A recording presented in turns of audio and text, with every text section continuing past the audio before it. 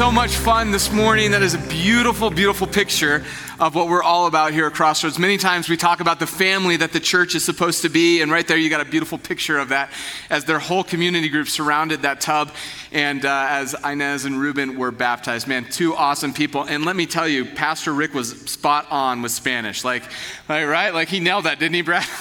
So anyways, when it comes to Crossroads and baptism, man, what makes us a church rather than just a social club is our personal identification with the greatest act in human history, and that is the death, burial, and resurrection of Jesus. And when it comes to Crossroads and what we believe about baptism, we don't believe that baptism saves you. And our faith, our salvation comes in faith alone, in Christ alone. That's where we believe that. But when it comes to baptism, baptism is our personal testimony of the hope that we have in Jesus. And so if you're a believer here today, if you're new, maybe you've just accepted Christ, or maybe you've been a believer for a long time, if you never have entered into the waters of baptism, I would encourage you to do that.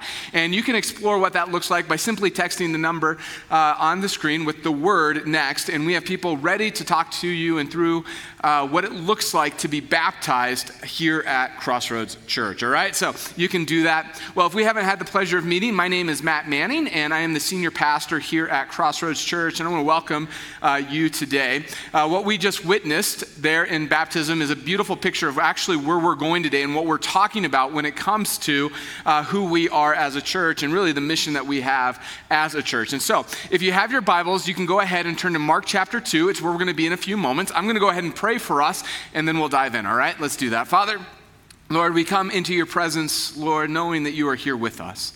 And Lord, as we get to this morning celebrate Ruben and Inez and their personal testimony of the way that you've moved in their lives, Lord, that they have made you Savior, that they're following you, that they're in community, God, our hearts just explode for joy, Lord, to see them make that statement of faith. And Lord, it's such a beautiful just reality, God, that you've called us to be a multi-generational, multi-ethnic church. And Lord, today we get to experience what that looks like. And so, God, we give you thanks for that. And Lord, we ask, Lord, for your discernment, Lord, for our hearts and for our minds, for what you have for us today, Lord, that you would help us focus in on what you're calling us to be, who you're calling us to be, and the way that we're to be as a church. And so, God, help us listen well. It's in Jesus' name that I pray. Amen. Well, I don't know if you have been paying attention to what's going on in the North Metro area, but we are in the midst of explosive growth happening all over our communities. You probably feel it on the roadways, or if you've tried to buy a house in the last couple of years, you kind of understand the reality of the tremendous amount of growth. And it's not just a feeling that we have, actually, it's actually happening. Like, this latest census data coming from 2020, just last year, said that Colorado is now the 6th fastest growing state in the entire United States. That before the pandemic, we were number 2, now we're number 6, but that's still pretty amazing growth. That Denver, over the last 10 years, has become the 19th largest city in the United States and currently is the 5th fastest growing city in the United States. That means that there's only 4 cities growing faster than Denver. When you look at the North Metro Denver area and kind of expand it out of fastest growing towns in the United States, that list includes Fort Collins, Greeley, Westminster, Thornton, Arvada, Longmont, and Loveland.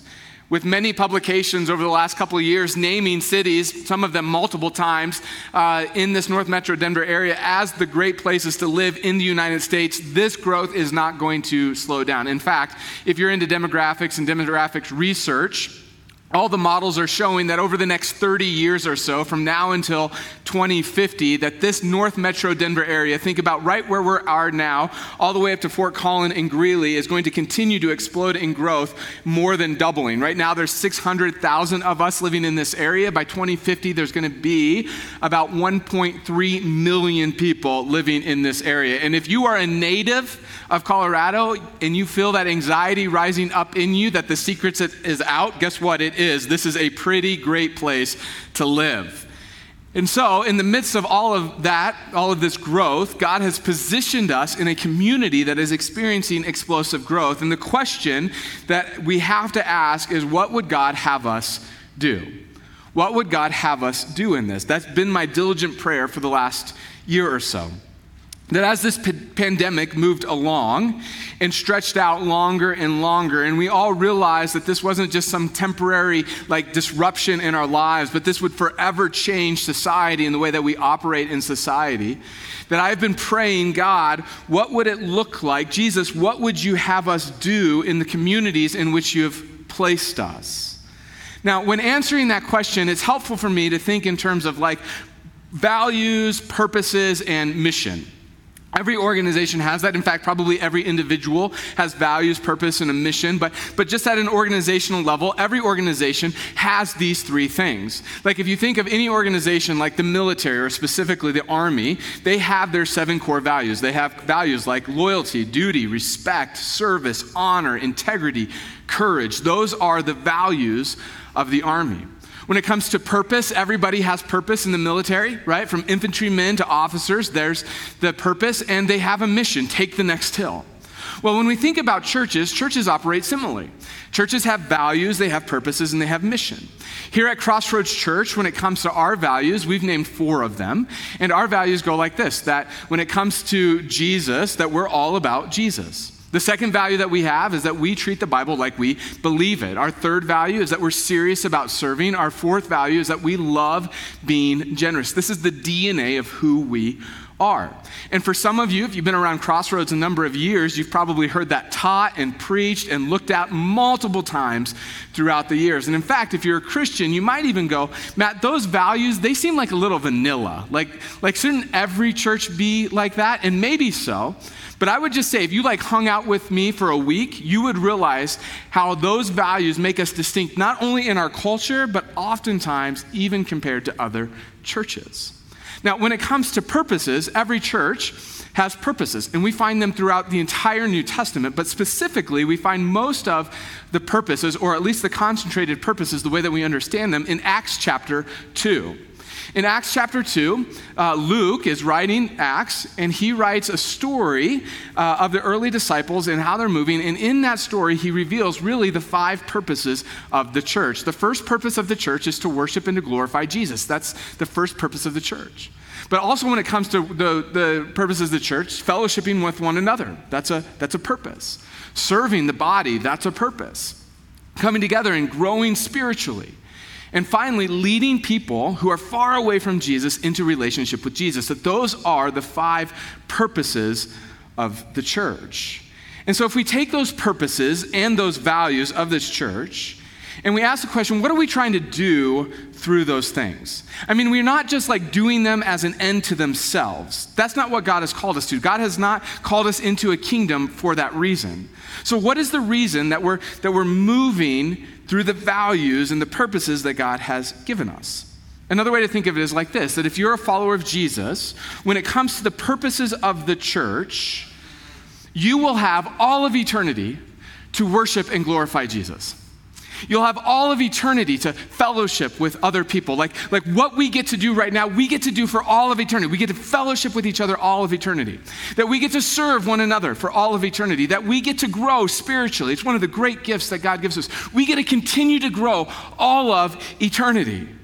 But there's one thing that we can only do on earth, one purpose that we only get to do on earth that we do not get to do in eternity. The answer to that question is the mission. There is only one thing that you get to do now here on earth that you won't get to do throughout eternity. It's the mission that God has given his church, which is to reach and find people who are far away from Jesus and bring them into saving relationship with him. The way that we say it around Crossroads is like this: to serve people toward and connect people to Jesus. That's our mission. That mission is what we can only do in this lifetime, that we can only pursue that mission in this lifetime. So the question that we have to answer is, where did we get this mission? Did we just make this mission up? Did we just pull it out of the air? Or did we actually get it from somewhere? Well, the answer is that we get the mission from Jesus himself.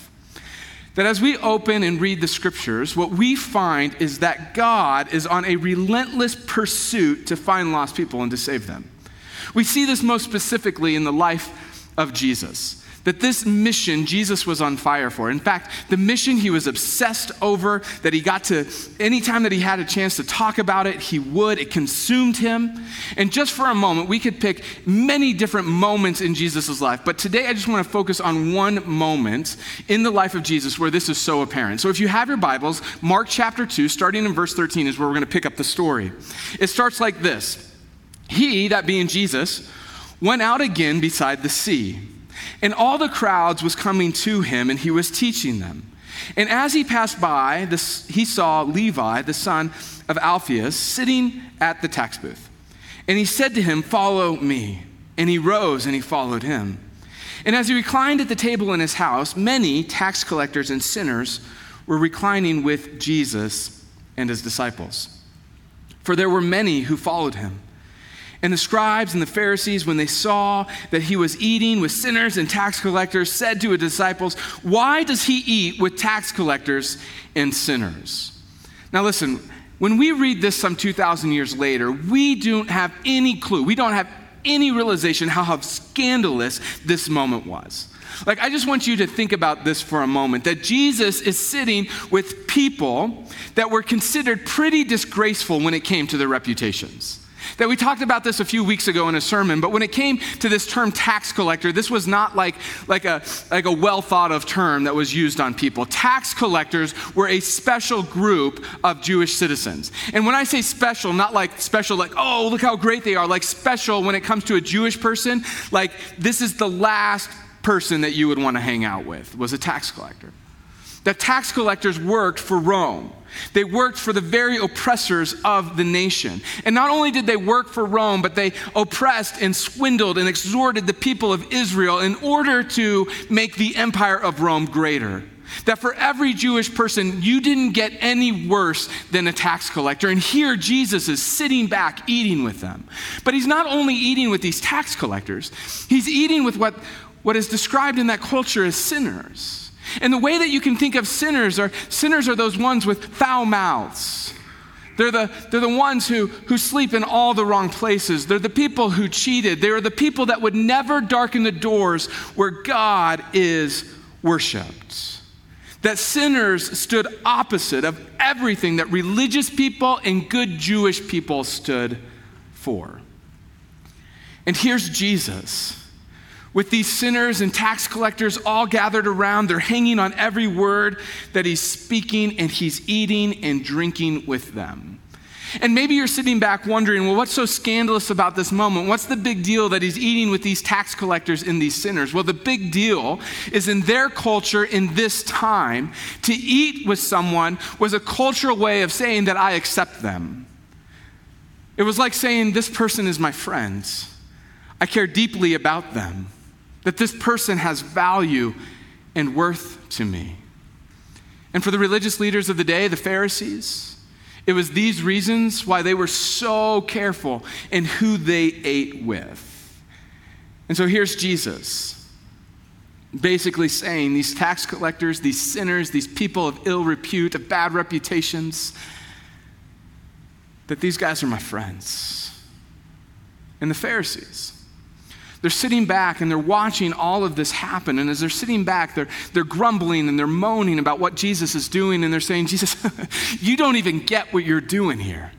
Like, Jesus, we have this all set up. Like, we have the divisions in place. Like, there's the religious and the non-religious. There's the righteous and the non-righteous. There's the holy and the sinners. There's those who are well and those who are sick. And we don't intermingle. We divide. We are separated on purpose. And Jesus, it's like you're eating with them and you're acting like you like them. Like you're messing all of this up. You don't even know, Jesus, what you're doing. And as the Pharisees stand back, the scriptures tell us that they remark, look at this man. He eats with sinners and tax collectors. That this was meant to be hurtful. This was meant to be insulting toward Jesus. That we read this some 2,000 years later, and it doesn't even register of how scandalous this moment is. That here are these people, sinners and tax collectors, captivated by Jesus and the very God he speaks about. Verse 17. And when Jesus heard it. Well, heard what? When Jesus heard the Pharisees' hearts, when he heard their grumbling and moaning, when he heard that they didn't understand the Father's hearts, he begins to speak up. Now, this is Mark's account. In Luke's account, one of the other Gospels of Jesus' life, in this moment, Luke inserts 3 stories that Jesus tells about finding lost things. And in those 3 stories, all 3 stories, what was lost was meaningful. In all 3 stories, what was lost was important to be found, was the most important thing that could be found. That there was nothing that mattered more than finding what was lost. In Mark's account, he cuts the stories and he goes right to the point. And here's what Mark says. And when Jesus heard it, they're grumbling, they're moaning, their misunderstanding of the Father's heart, he said to them, "Those who are well have no need of a physician, but those who are sick. I came not to call the righteous, but sinners." Listen, if you're a Jesus follower, the God you worship, the God that you love, the God that you've placed all of your hope in, that God is on an ongoing and permanent search for people who are far away from him. And Jesus wants to be abundantly clear that sinners, tax collectors, people with bad reputations, that they matter to him. And they should matter to us as well. And the reality is that throughout Jesus' life, he never lets up on this. That we have other moments, like in Luke chapter 19, where almost every theologian agrees that this is the mission statement of Jesus' life, when he stands up and he says, "I came to seek and save that which was lost." Lost. Later on in Matthew chapter 28, Jesus is speaking to the church, those disciples who are going to carry on his life, and he looks at them and he says, "You go and you make disciples of every nation, baptizing them, teaching them my ways. Be on mission." Jesus is on the cross, and in his dying breath, he's concerned for the sinner next to him. The sinner who did something so terrible in society that they deemed that he should be worthy of death, and not just any death, but death on a cross. And in that moment, as Jesus is taking his final breaths, he's trying to win that man to him. See, the driving force of Jesus' life is to seek and save that which was lost, and then to die for them. After his death and his resurrection, which cemented for all time that he is who he says he is, the Son of God, he looks at the church, he looks at us, and he says, "Now you go and you live the same mission. Go into the world, change the world." And come on, the reason that Jesus' focus was so laser-like when it came to the mission is because he, more than any of us, realized and knew that heaven and hell were real places, and that you and I would end up in one or the other. This is the mission of the church, every church, to take people who are far away from Jesus and to bring them into saving relationship with him. And sadly, hear me on this, sadly, most churches are not engaged in that mission. Even here at Crossroads, from time to time, we've been guilty of this. That we hear this mission, we see the mission that Jesus is on, and as church people, we cheer, "Woo, yeah, we got to do that right." It motivates us, and that's, most churches are not engaged in the mission. And if you're a church person here, it's going to get really uncomfortable for a few moments for you. Just hold on to your chairs tight. That most churches are way too focused on those inside the walls rather than those on the outside. They focus on making the already convinced the mission. They specialize in the already found. And their outreach is to go out into the world, find church people, to bring them into church, to serve more church people.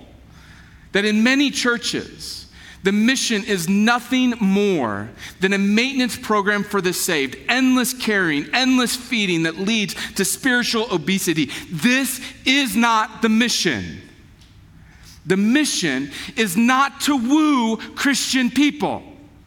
The mission is for the church, for those who love Jesus, to go into the world and find the unconvinced and to do everything that they can in order that those unconvinced become convinced, in order that those who are far away from Jesus come into saving relationship with Jesus, come into a relationship with the God who loves them so much.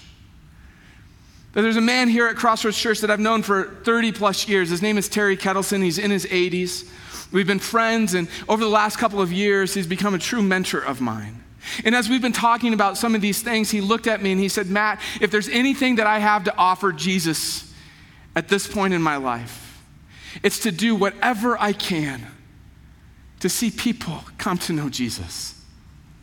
Then a few weeks ago, my wife and I, we went to a funeral of a dear friend. Christy is her name. She was 42 years old. She died of breast cancer after 8 years of fighting. Right before her death, about a week before she passed, her hospice nurse came to her and she said, Christy, it's time to call your family. You're not going to make it to the end of the week. Upon hearing that news, Christy's first words were, God, no. Jesus, there's too many people who do not yet know you for me to go yet. A quick word to those of you who are not Jesus followers. Maybe you ended up here today because you found us on YouTube or stumbled online. Maybe a friend invited you into this space today. And you've been sitting here and you go, what in the world did I walk into? Like, where do I fit in all of this? That's a really great question. You fit here because you are one of the people that we care deeply about. And today you get an inside glimpse to see how much you matter to us, and more importantly, how much you matter to Jesus. If you have questions about Jesus, questions about what it means to be in relationship with Jesus, I would just encourage you to text the word Jesus to the number on the screen. See, the question that we church people have to wrestle with is this, is what are we willing to do to reach you? What are we willing to do to reach our family? What are we willing to do to reach our coworkers? What are we willing to do to reach our kids and our grandkids? The answer has to be whatever it takes. It was for Jesus. See, the gospel is timeless. The mission is timeless. The method, however, is not. The method we slice and we dice. We ruthlessly pray over it and evaluate it, constantly asking the question, is the method that we're using effective in reaching people who are far away from Jesus and bringing them into a relationship with him? There can be no sacred cows. It's this kind of healthy thinking that through the years has helped us make missional decisions here at Crossroads Church. That one of the very first missional decisions that this church ever made all the way back in 1960 was what to name itself. The reason that we're called Crossroads, in case you don't know, is because of a little verse in Jeremiah chapter 6, where basically God's people are standing at a crossroads. And God says to his people, you follow me. You look for the path that is good and you go in that movement. You be on mission.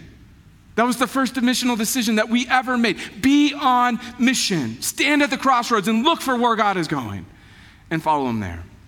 Other decisions through our years, almost for 40 years, there was a choir in this church called Upward Bound.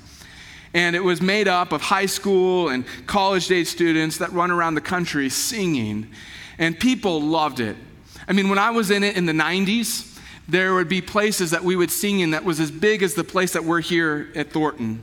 And it would be packed full of people. I mean, it was big, it was fun, it was expensive. I mean, it was a lot of good fun. By the time the 2000s rolled around, culture had shifted pretty dramatically. And oftentimes there was more people in the choir than there was out in the audience listening. And the question had to be asked, is Upward Bound still effective in leading people to Jesus? And the honest answer was no. It was no longer effective. And so the difficult decision after decades of ministry was to shut it down. It was hard. But we realized that we weren't in the choir business. We were in the business of leading people who are far away from Jesus into relationship with Jesus. That over the years here at Crossroads Church, every year, several times a year, we're asked if we're ever going to start a Christian school. In fact, since I've been the senior pastor here over the last year and a half or so, it's probably been asked of me a half a dozen times, like, are we going to start a Christian school? And the answer is always no. And the reason that we say no is because Christian schools have Christian kids in them.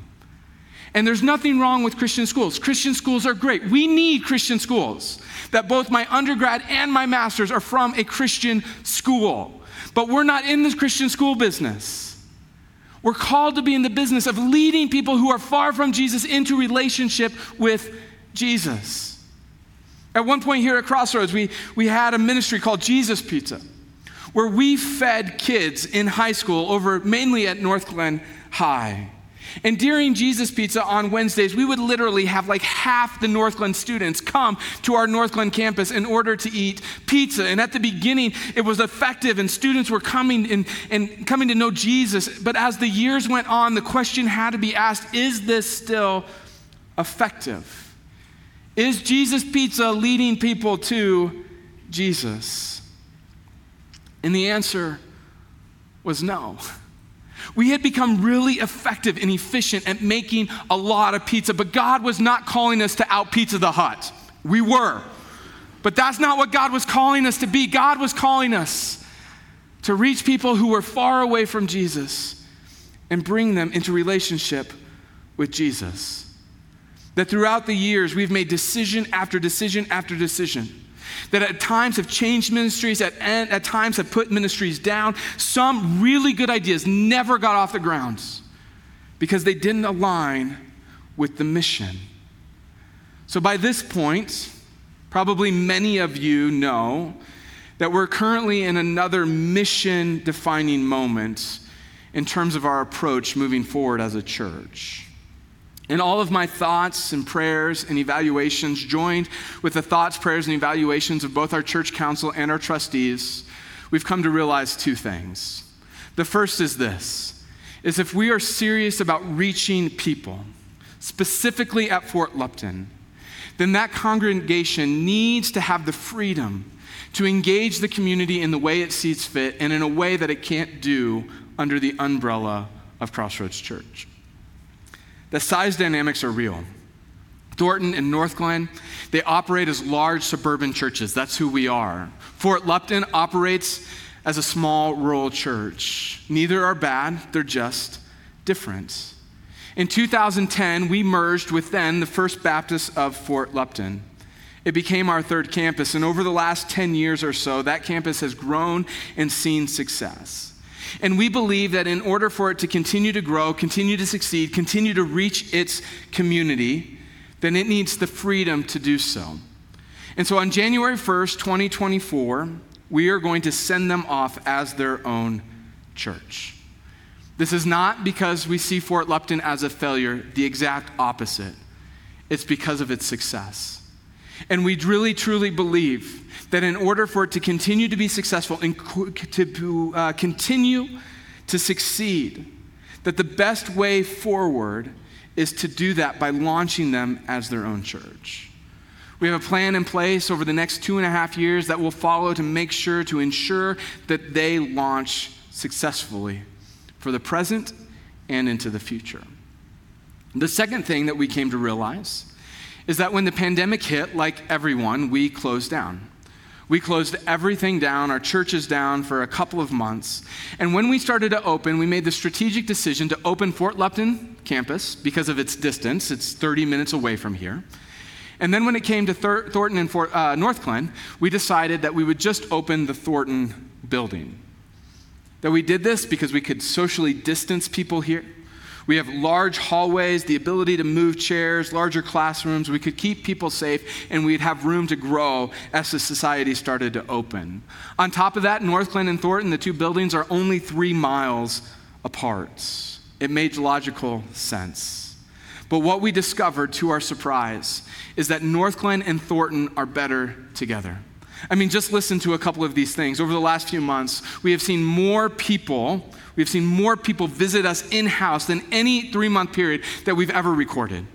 That online, we have pretty audacious goals of reaching people in the digital space. We knocked all of those goals out in our first quarter. that those who are coming are connecting to Crossroads Church. Listen, when it comes to the church world, if you're a first-time guest, connecting about 10% of first-time guests is like great out of this world in the church. Right now at Crossroads Church, we're connecting 45% of new people to this church. Our community groups are at their highest level of participation in over a decade. Our outreach is as vibrant as it has been as we reach into St. Anthony North and the surrounding communities. That we have accomplished more together in these last 6 months in light of the mission that Jesus has given us than we have in the last decade apart. Let me say that one more time. That together we have become laser focused on living out this mission, and we have seen it in tangible ways in our life, that we are on mission finding lost people and bringing them into relationship with Jesus. That ultimately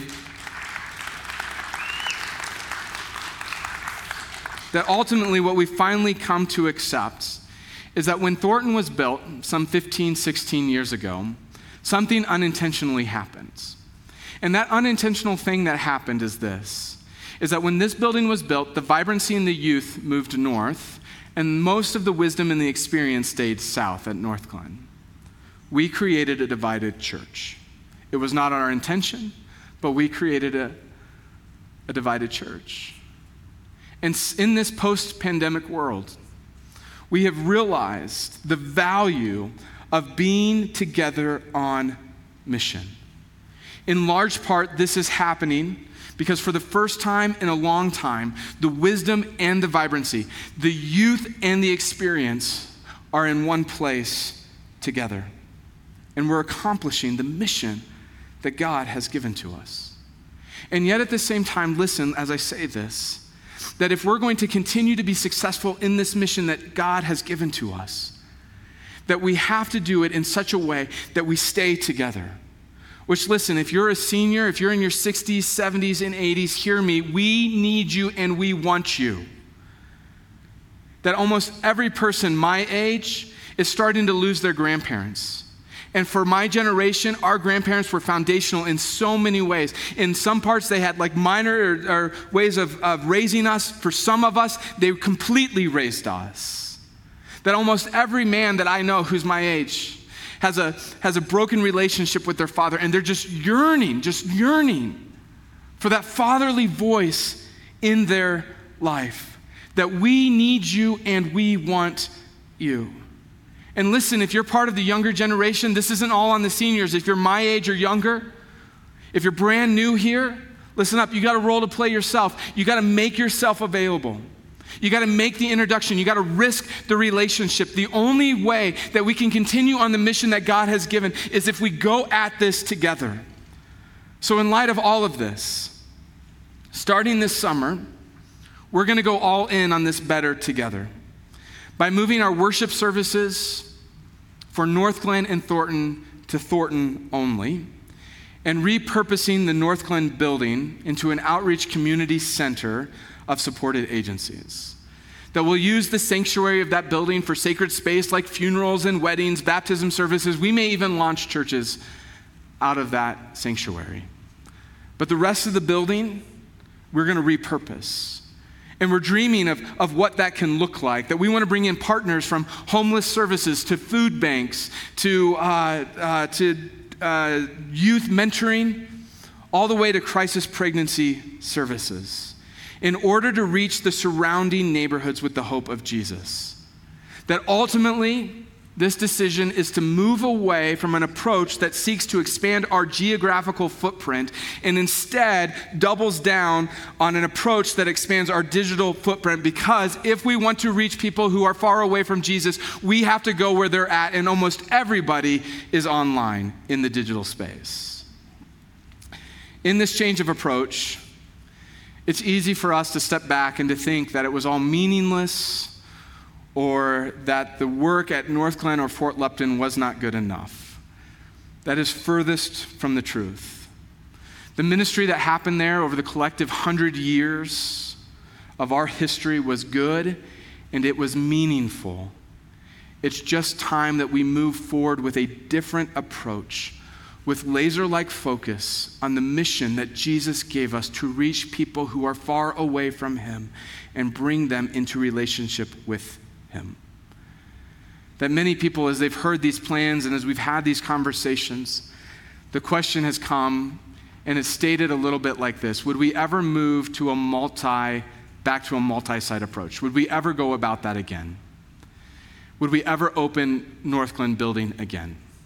And my answer to that is this: if the needs present itself, if it's strategic, if it helps us accomplish the mission, then absolutely. We won't be weird about it. We won't be shameful about it. We'll just do it. Listen, if I thought that choirs, robes, organs, bus ministries, old school revivals would bring people to Jesus in this society, we would do it. Methods change. Only the mission and the message are eternal.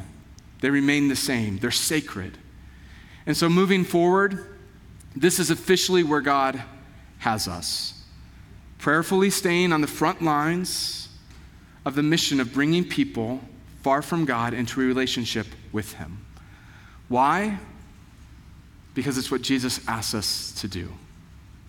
It's the one thing that he's given to us that we can do only on this earth and not in eternity.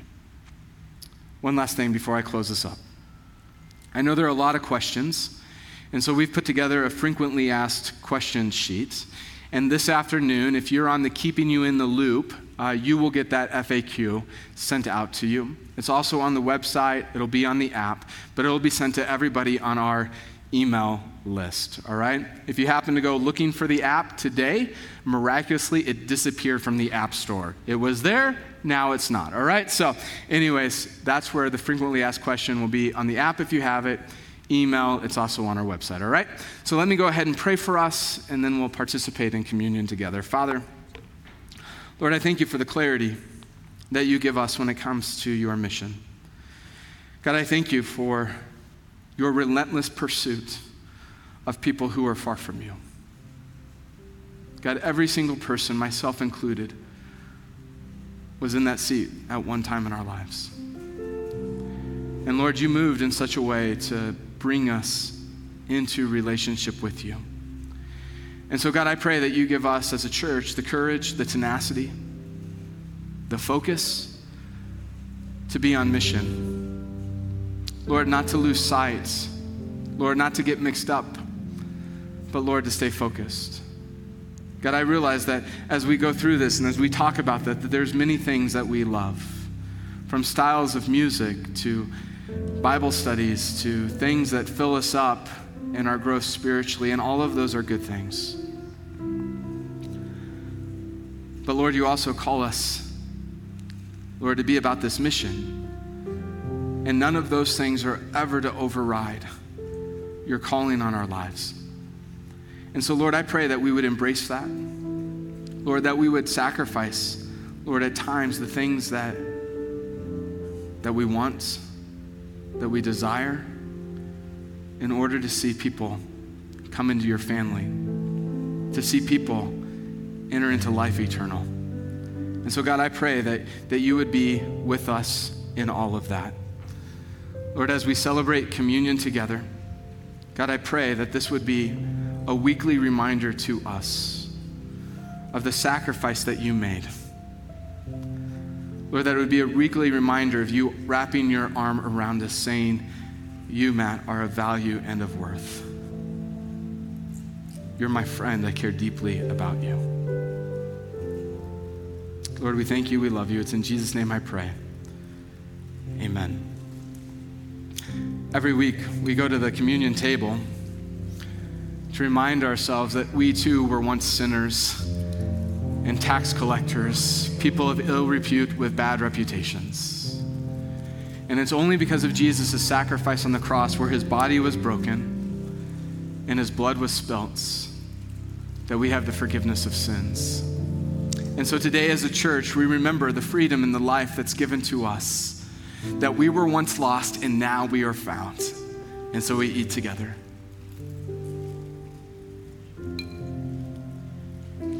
And we drink.